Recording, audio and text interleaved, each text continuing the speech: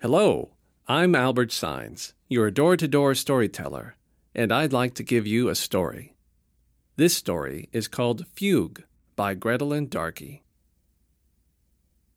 The basilica was dark, except for a small puddle of light pooling around the organ and spilling over the edge of the choir loft, like the reflection of a yellow moon on a deep, still pond.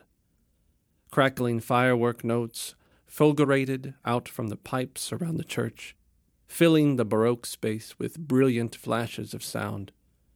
Every now and then the music would abruptly stop as the monk at the console stumbled over a passage of Pachelbel's complex Preludium in D minor. The notes lingered like after-images in the silence, sometimes not fully absorbing into the basilica's deep purple shadows until the pipes opened again on the crashingly energetic fugue. Brother Mark Charles sighed and cracked his knuckles, leaning toward the music on the page in front of him. A moment ago, his feet and hands had danced furiously over the keys and pedals, his eyes rushing back and forth across the page behind their round-rimmed glasses. Now, Mark Charles felt like a forward scout who had accidentally stumbled on the enemy's camp. The small black dots threatened to overwhelm the faded white pages as they marched on, leaving him behind and trekking forward into the second and more difficult part of the piece. With another sigh, Brother Mark Charles began again, trying not to swear as his fingers almost immediately slipped over the first cluster of 16th notes.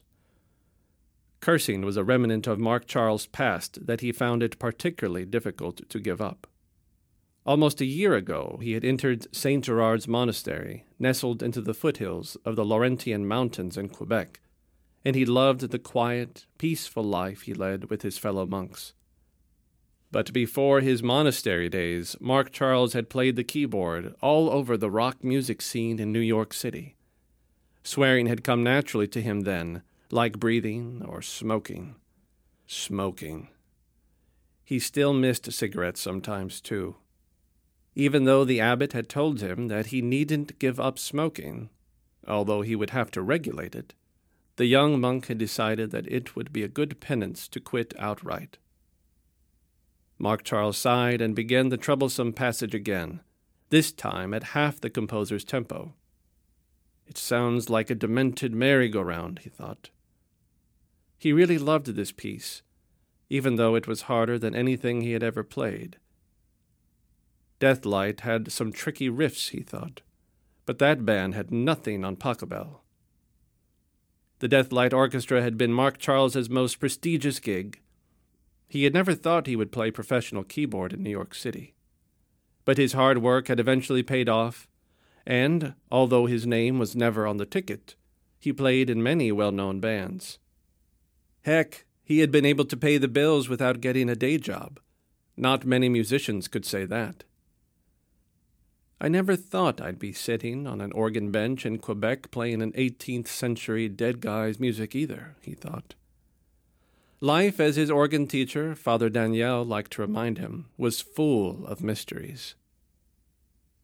As Mark Charles began again, this time at a faster tempo, he was distracted by a soft scuffling sound down in the church proper.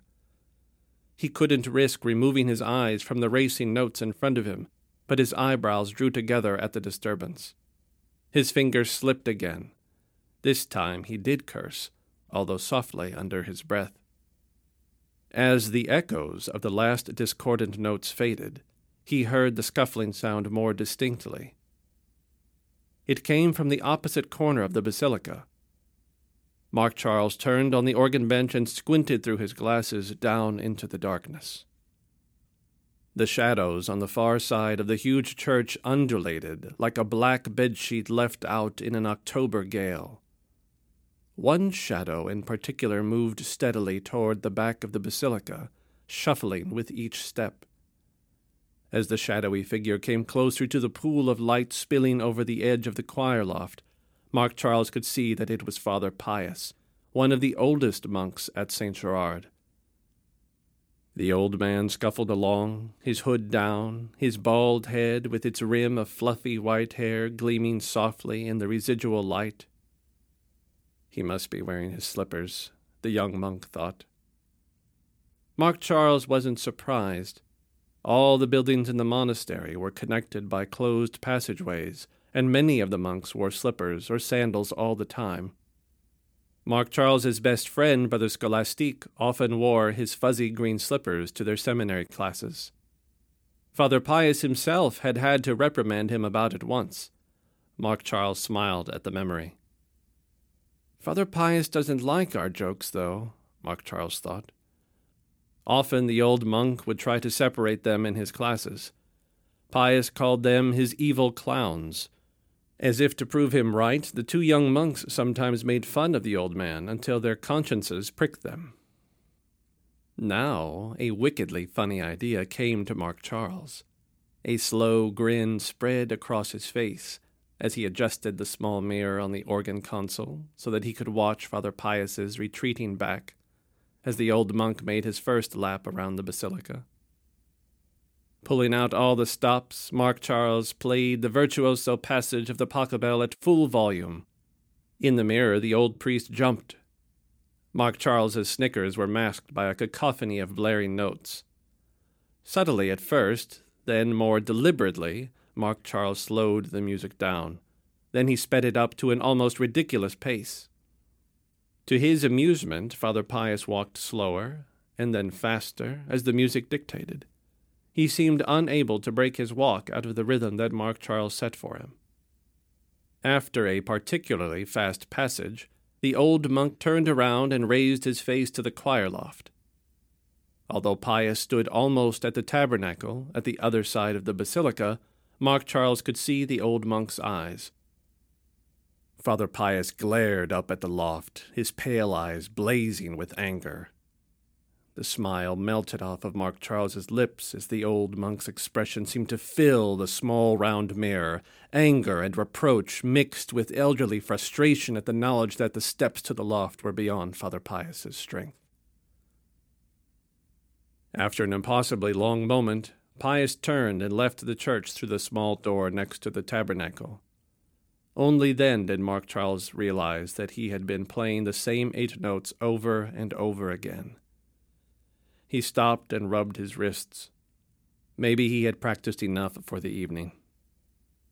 Halfway through morning prayer the next day, Brother Mark Charles noticed that Father Pius wasn't nodding off in his usual place in the choir stall across the church.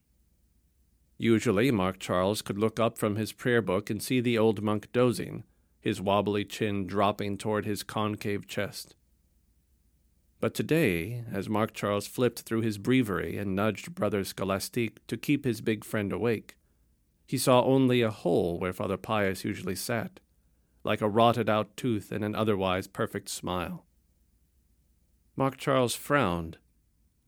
He had never known the old priest to miss morning prayer. It was odd. Mark Charles felt a stab of uneasiness as he gazed at Pius's empty seat.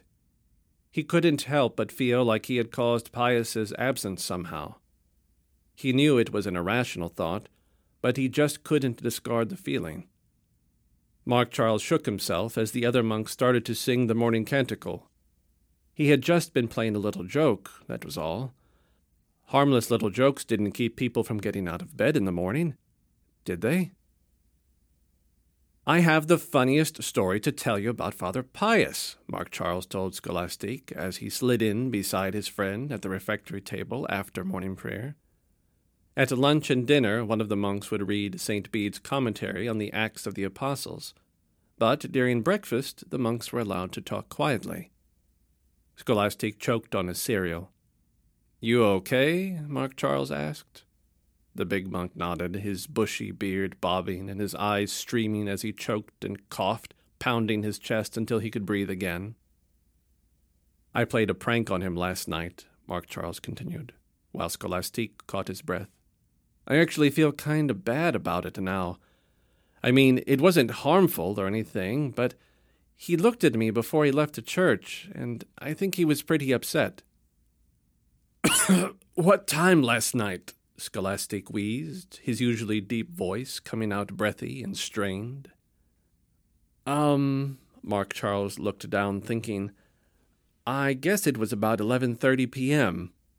Maybe a little later. I was practicing in the basilica. I like to practice in there at night. It's quieter. Scholastique shook his head. No way, bro, he said, his voice returning to its normal gravelly timbre. That's impossible. What do you mean? Pius couldn't possibly have been in the church after 9 p.m. Why not? I saw him. I'm sure it was him. He looked right at me. I could see him in the mirror I keep on the organ console. I know it was him. Can't be. Why not? Scholastique's bushy eyebrows drew together. Are you messing with me, man? He asked. Now you're playing a prank on me, aren't you? Not funny, dude. Not nice to me or to poor old Pius. Mark Charles ran a hand through his spiky black hair. I'm not messing with you, he said a little too loudly. A few heads turned in their direction. A few ancient eyebrows arched heavenward. Mark Charles leaned forward, speaking more softly. I'm just telling you what I saw, he said. Now will you please tell me why you think I'm joking? Scholastique stared at Mark Charles for a long moment. You can't have seen Pius in the basilica, he said at last. He died last night around 9 p.m. What? Mark Charles felt like he had been slapped. Pius is dead, Mark, Scholastique said more gently. I thought you knew that. I thought everybody knew that by now. Anyway, I was with him near the end. I went to make my apology. You know. Mark Charles fell back in his chair stunned. He was so sure of what he had seen and heard in the basilica. Then, he swallowed hard, then who was shuffling around the basilica last night while I was practicing the organ? Scholastique shook his head. Wasn't me, man. I don't pull pranks like that. Poor taste, if you ask me. But he looked right at me, Mark Charles mumbled. I know it was him. He looked right at me. Try again, Father Daniel said in his tight voice. Brother Mark Charles chewed his cheek to keep himself from saying anything. He kept stumbling over the fugue in the pachelbel, the part he had been playing when Father Pius... Mark Charles, Father Daniel said when the young monk's fingers slipped again. You have practiced this piece, have you not? Yes, Father, Mark Charles mumbled. Not much, I suppose.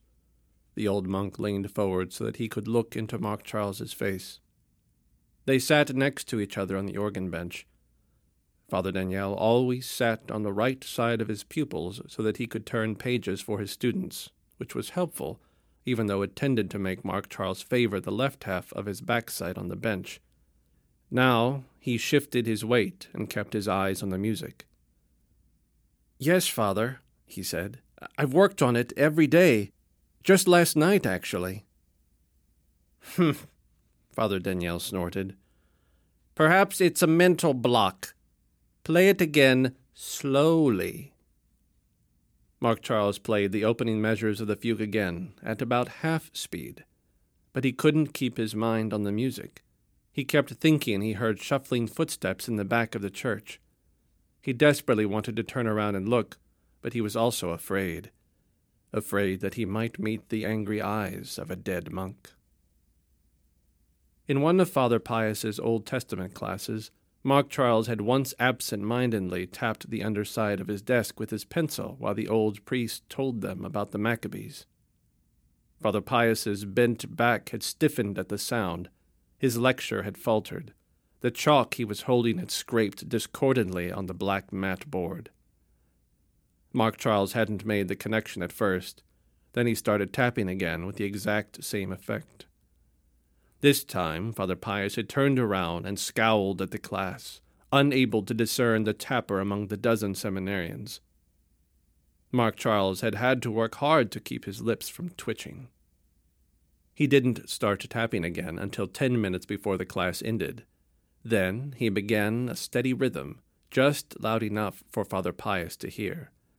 The old monk had stiffened up like he had been shot. Then he had slammed the chalk down on the side of the board, his fingers quivering with rage. Then he had turned towards the class, very slowly. Mark Charles had been biting his lip so as not to laugh, but he kept the rhythm going, careful not to move his upper body at all. "Who is making that infernal racket?" the old monk asked. No one had answered. Slowly, Father Pius had stalked down the rows, fixing each seminarian with his ice-blue stare. When Pius reached Mark Charles, the young monk had looked up at him and blinked innocently. The old priest had glared at him for a long moment, but then he had moved on. It had been so funny at the time, but now... His fingers slipped again. "Mark Charles!" Father Daniel's usually quiet voice boomed through the empty church. The young monk stiffened. "I'm sorry, Father. I really did practice it. No, Father Daniel waved an arthritic hand. "I shouldn't have shouted at you. I'm sorry. I was only hoping that you might be able to play for the installation mass at the end of the month." Mark Charles blinked in disbelief. "Me?" he asked. "Not the whole mass. Maybe just a prelude or two. But I think you're ready for more than just filling in for me at Vespers. None of my other students are anywhere close, and I need... The abbot has warned me." The old monk coughed. "The truth is that there isn't much play left in these old fingers." He held up one withered hand, its curling digits puffy at the joints. "You are the logical replacement, but you must focus. This isn't the Rolling Stones or whatever you used to play. When you're sitting at the organ bench, it's just you, Mark Charles. You have to carry the whole congregation. If you make a mistake, none of them can cover for you until you find your place again." "But," Mark Charles bit his lip just in time. He was going to say, "But how can I concentrate on the music when a dead monk is stalking around glaring at me?" "No buts," Father Daniel said. "I think you're ready. Just keep working on this passage.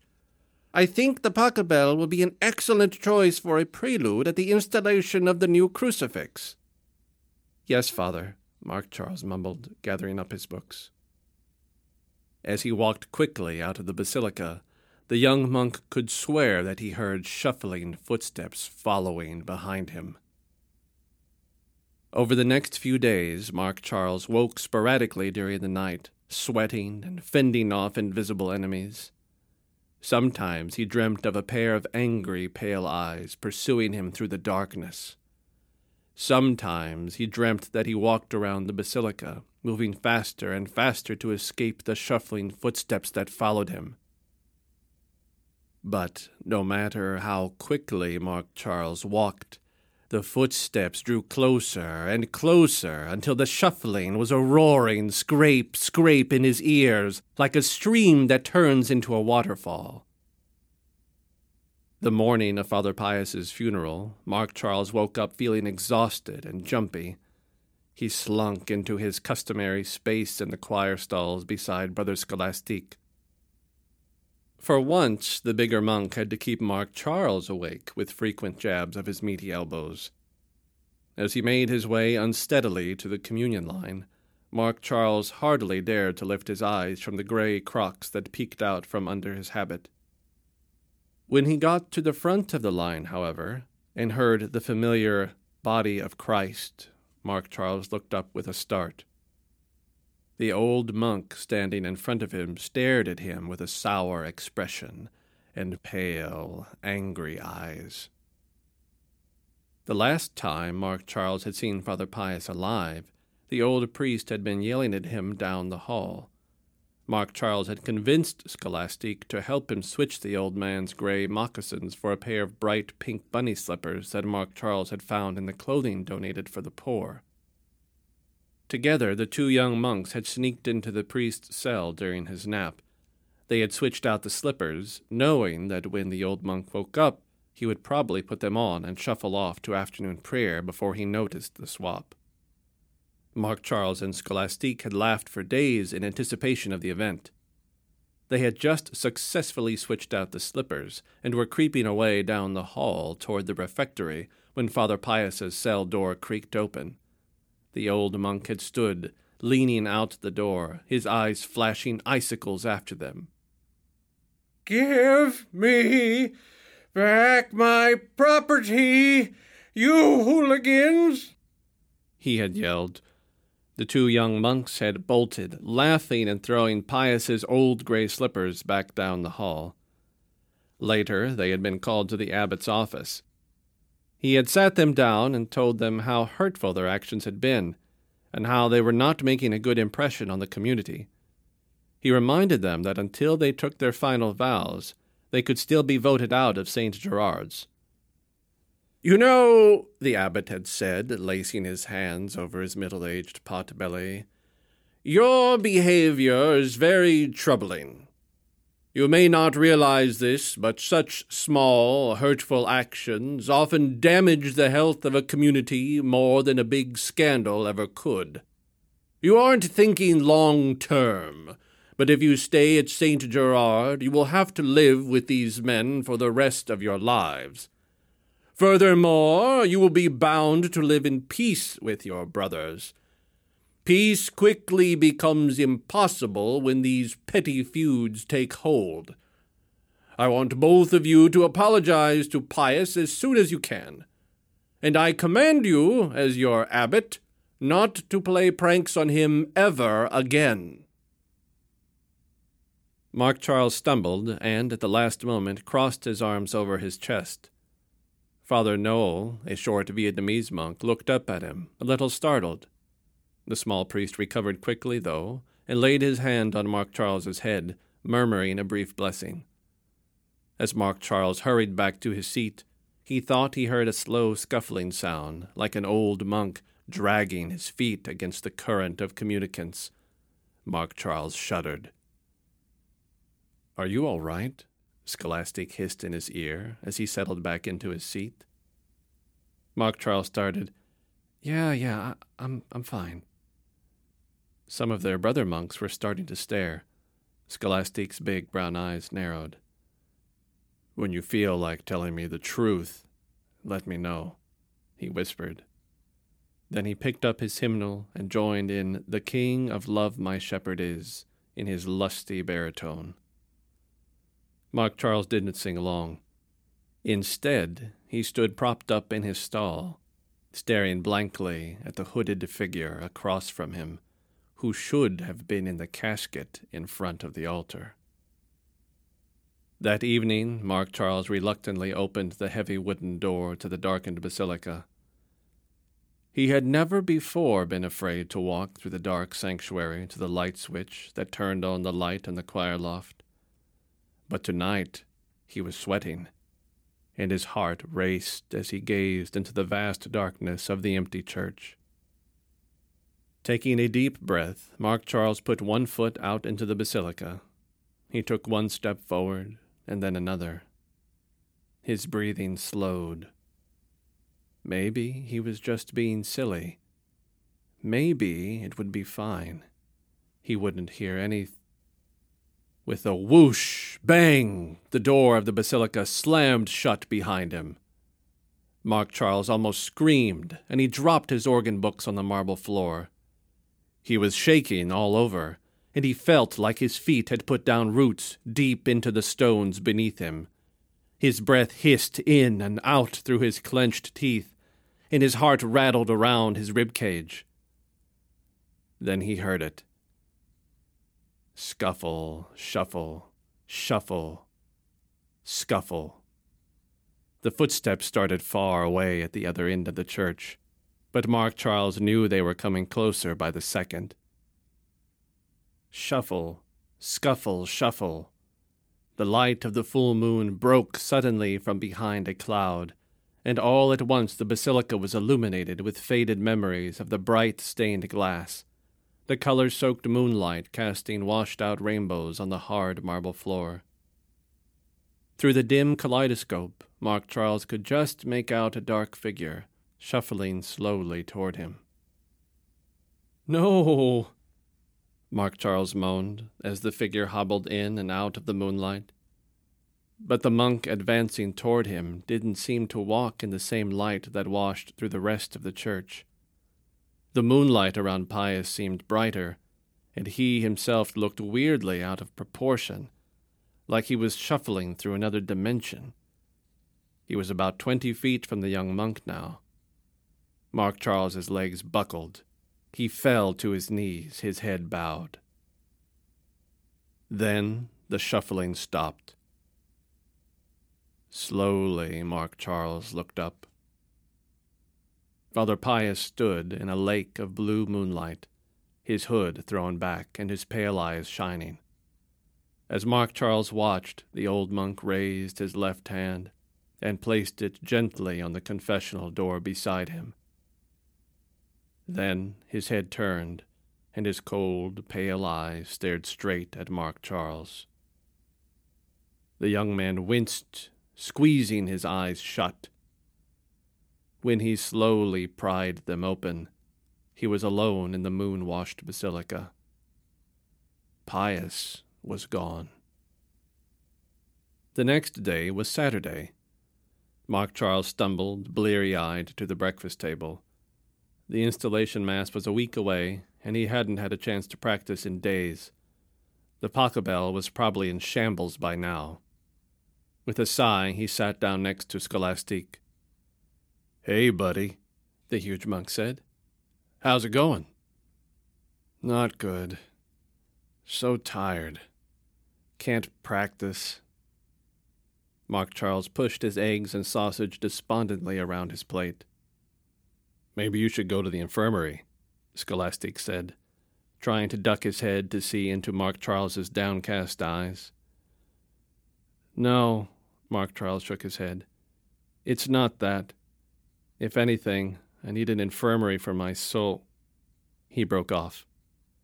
"What's that?" Scholastique asked. Mark Charles suddenly looked up, feeling better than he had in days. "Nothing," he said. "I'm fine, really. Or at least, I will be fine, I think."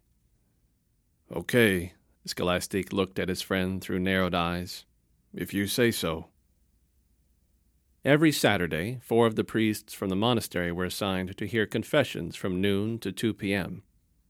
Usually, some of the brothers and fathers would attend, but most of the penitents were people from the little town of Lorraine, 2 miles to the south. Mark Charles flipped his hood up and joined the back of the line behind 3 old ladies and a young man whom he knew wanted to join St. Gerard after he graduated from college. Silently, Mark Charles began his examination of conscience. With a stab of guilt, he realized that he hadn't been to confession in over 6 months. No wonder it had been so easy for him to torment old Pius, or Pius's ghost, or whatever it was. Mark Charles probably had a hibernating conscience by now. He could feel his face flushing as he recalled his most recent sins. He decided not to tell the confessor which of his brothers he had been tormenting. Whether or not he had hallucinated Pius stalking the basilica that night, he had been in the wrong to behave that way toward one of his own brother monks. Afterwards, Mark Charles went to kneel by the statue of Our Lady of Grace to fulfill his penance. Father Knoll, it was easy to tell by the Vietnamese accent, even though Mark Charles had gone behind the screen, had told Mark Charles to say 10 Hail Marys and to apologize to the monk whom he had teased. Mark Charles finished the last prayer. Then he bowed his head and whispered, "I'm sorry, Pius. Really, I am." Mark Charles was so deep in prayer that he did not see the old monk who shuffled out of the basilica doors and headed back up the hill to the cemetery. You just listened to Fugue by Gretelyn Darkey, read to you by your door-to-door storyteller, Albert Sines. Thank you for listening.